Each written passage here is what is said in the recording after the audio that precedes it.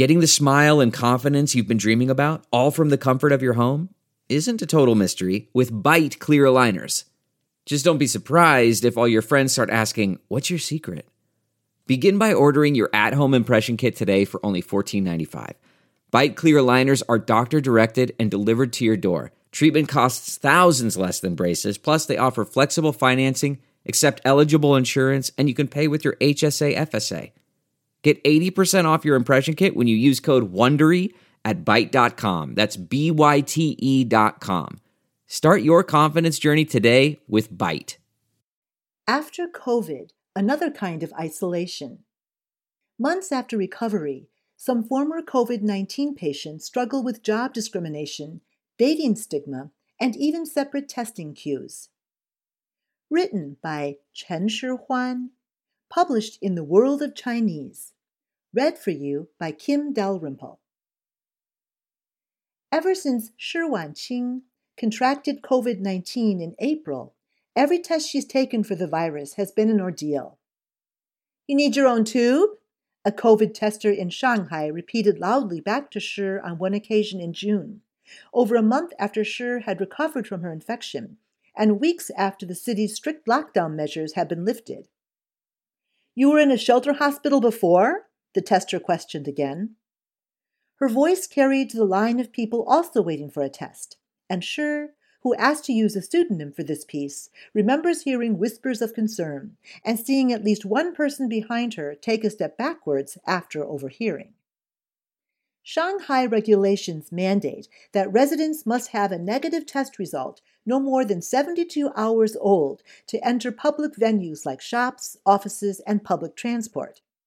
For most, it is a routine inconvenience, but Shi's history of infection means she often must join a separate queue and endure extra scrutiny and embarrassing, awkward, and traumatizing interactions with testers and fellow residents.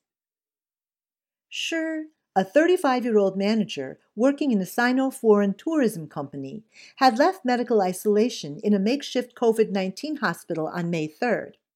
But Shanghai government rules meant she was still required to use a single sampling tube rather than the standard batch of 10 in regular nucleic acid testing, for fear of COVID-19 rebound or retesting positive, which would affect others' PCR test results in a mixed sampling. In the makeshift hospital, we were always told, especially by the notices stuck on the wall every few meters, that we would be the safest group in terms of the immunity to coronavirus within months after we recover from the disease. This is a scientific fact that has been assured by the nation, says Shi. But having left the hospital, everything is completely different. We face discrimination daily, she tells The World of Chinese. According to Our World in Data, a research organization based at the UK's University of Oxford, more than 988,000 people, that is, about 7 out of every 10,000 people, have been diagnosed with COVID-19 on the Chinese mainland by September 27, 2022. As the country continues to deploy strict control measures to prevent the spread of the virus, and the vast majority of China's 1.4 billion people have neither been infected nor know anyone who has had the virus, those who have been infected face stigma and discrimination in everything from regular COVID testing and employment opportunities to dating prospects and purchasing tickets for sports events, months or even years after their recoveries. In addition to being singled out during regular nucleic acid testing, Shi tells The World of Chinese that her company suspended her from working on site for 2 months before she was eventually allowed to return to her office at the end of July. She understands her company's caution, which she thinks stemmed from local government regulations that call for those who contract the virus to stay away from their workplace for 3 months. This is especially important as they work in the tourism industry, which involves travel and the risk of outbreaks. However, she is exasperated that people still see her as a potential source of infection. She tells The World of Chinese she is at least grateful she didn't get laid off or receive a pay cut after her diagnosis, something that other former patients or even hospital volunteers have faced. Na Wenhao, a 40-year-old from Harbin, Heilongjiang province, has struggled to find former long-term employment since he worked building makeshift COVID-19 hospitals in Jilin province during an outbreak there in March this year. Na contracted COVID-19 while in Jilin and underwent a month of quarantine before returning to Harbin. He tells the World of Chinese that he tried looking for jobs in 2 factories in Harbin in early June and mid-July, but was rejected by each immediately once the HR manager learned of his record of infection. Na recalls that during one job interview, he filled in a form showing his previous employment over the past year. The HR manager reviewed the resume carefully and checked with Na if he had been infected by COVID after they saw Na's work experience in the makeshift hospital. "I said yes," said Na. "Then I was told that I was disqualified for the job." He adds that getting the job should have been a formality, and he saw the HR manager accept other applicants without any questions. The manager didn't give him a concrete reason for not hiring him, but Na is convinced it was due to his infection history. Before building hospitals in Jilin, Na worked in an electronics factory in Shenzhen, Guangdong province. But now he can only find gig work on construction sites where the turnover rate is high, and nobody asks about his infection history. Na earns 200 to 300 yuan a day working 13-hour shifts, barely enough to cover his family's daily expenses. This is similar to factory wages, but Na feels he has lost access to other benefits, such as health insurance, accommodation, and canteen meals provided by a full-time factory job.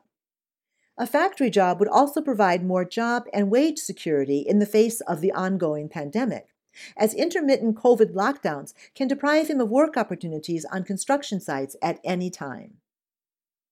Shi and Na's struggles are not unique.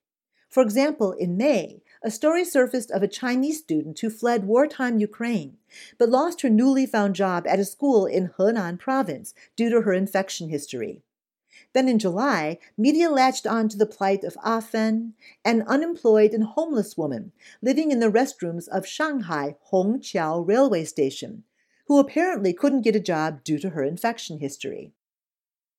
It isn't just employment where those with previous infections have faced prejudice. Blind date platforms have checked users' infection history and barred those who admit having had the virus. And in August, Dalian Professional Football Club, a team in China's top soccer division, barred those with infection histories from buying tickets to their matches. A backlash online saw the club back down on their decision days later. State media outlets and government have reacted to these stories by reiterating rules that have been in place since 2020 that forbid employers from terminating employees due to their infection history. On August 10th, the Ministry of Human Resource and Social Security and the Supreme People's Court together issued a notice stating that employers must not refuse to hire recovered patients on the grounds that they have been previously infected. They also stated employers are not allowed to inquire about the nucleic acid test results of workers, except as required for pandemic prevention and control. But though the law is officially on the side of former COVID sufferers when it comes to employment, many factories have claimed they are between a rock and a hard place, as a single case on their premises could cause the local government to suspend their operations. This means that if they hire a recovered patient, and this person tests positive again, factory bosses risk losing weeks of revenue. Many recovered patients also face discrimination and stigma from relatives and acquaintances in their daily lives. Da tells the World of Chinese he hasn't told his wife and parents that he contracted COVID, and he never reveals his infection history to anyone in his hometown. He recalls that when he returned to Harbin from Jilin along with some of his colleagues, news quickly spread around town that 90 of the 160 workers on his construction team had been infected previously. Many people, including his relatives, asked Na if he was one of the infected, which he denied, fearing the repercussions.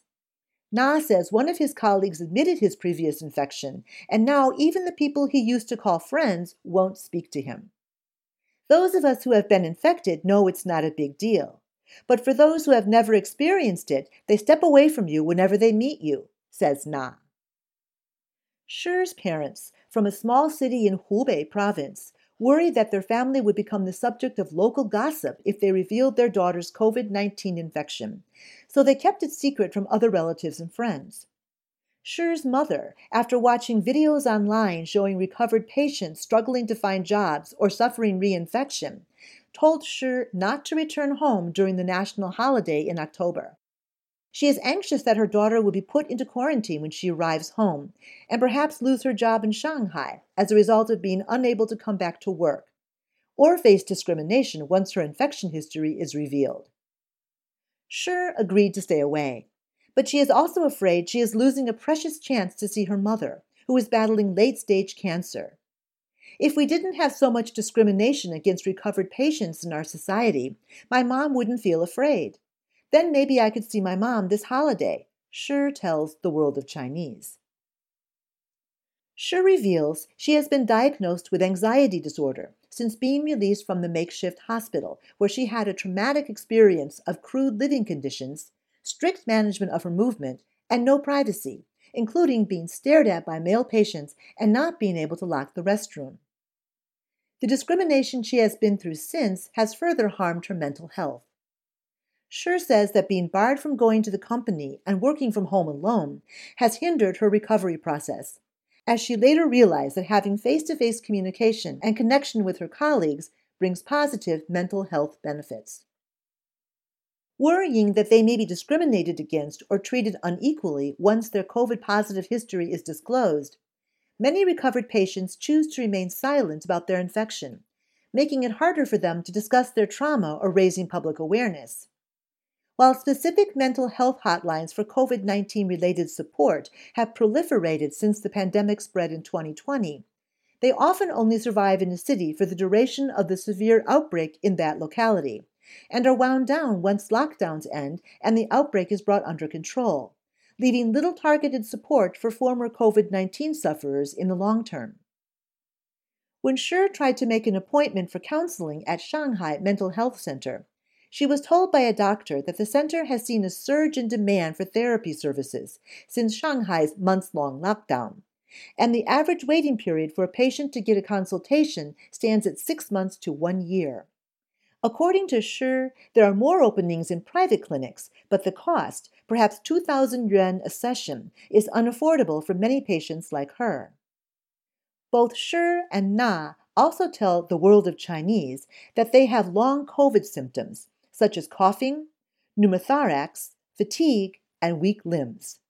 But worrying that she will be placed in quarantine again, Shi refuses to see a doctor about these long-term effects on her body. Na did seek medical help without telling the doctor about his infection history. Since July, as the plight of recovered patients like Ah Fen gained more public attention, authorities, including the Shanghai government, Chinese Premier Li Keqiang, the Ministry for Human Resource and Social Welfare, and the Supreme People's Court have vowed to punish those who discriminate against people who have had COVID-19 and ordered employers to amend their hiring practices. Shanghai also updated its health code system so that it only shows a person's COVID-19 testing history for the past 2 weeks, rather than 2 months as in the old system, in the hope this will prevent employers from knowing a person's prior infection history. However, Shi and Na are yet to fully escape the stigma. From August, Shi has been able to join mixed sampling for nucleic acid testing, as, according to the Shanghai government's regulations, those who have a history of COVID infection can rejoin batch sampling 3 months after they recover from the disease.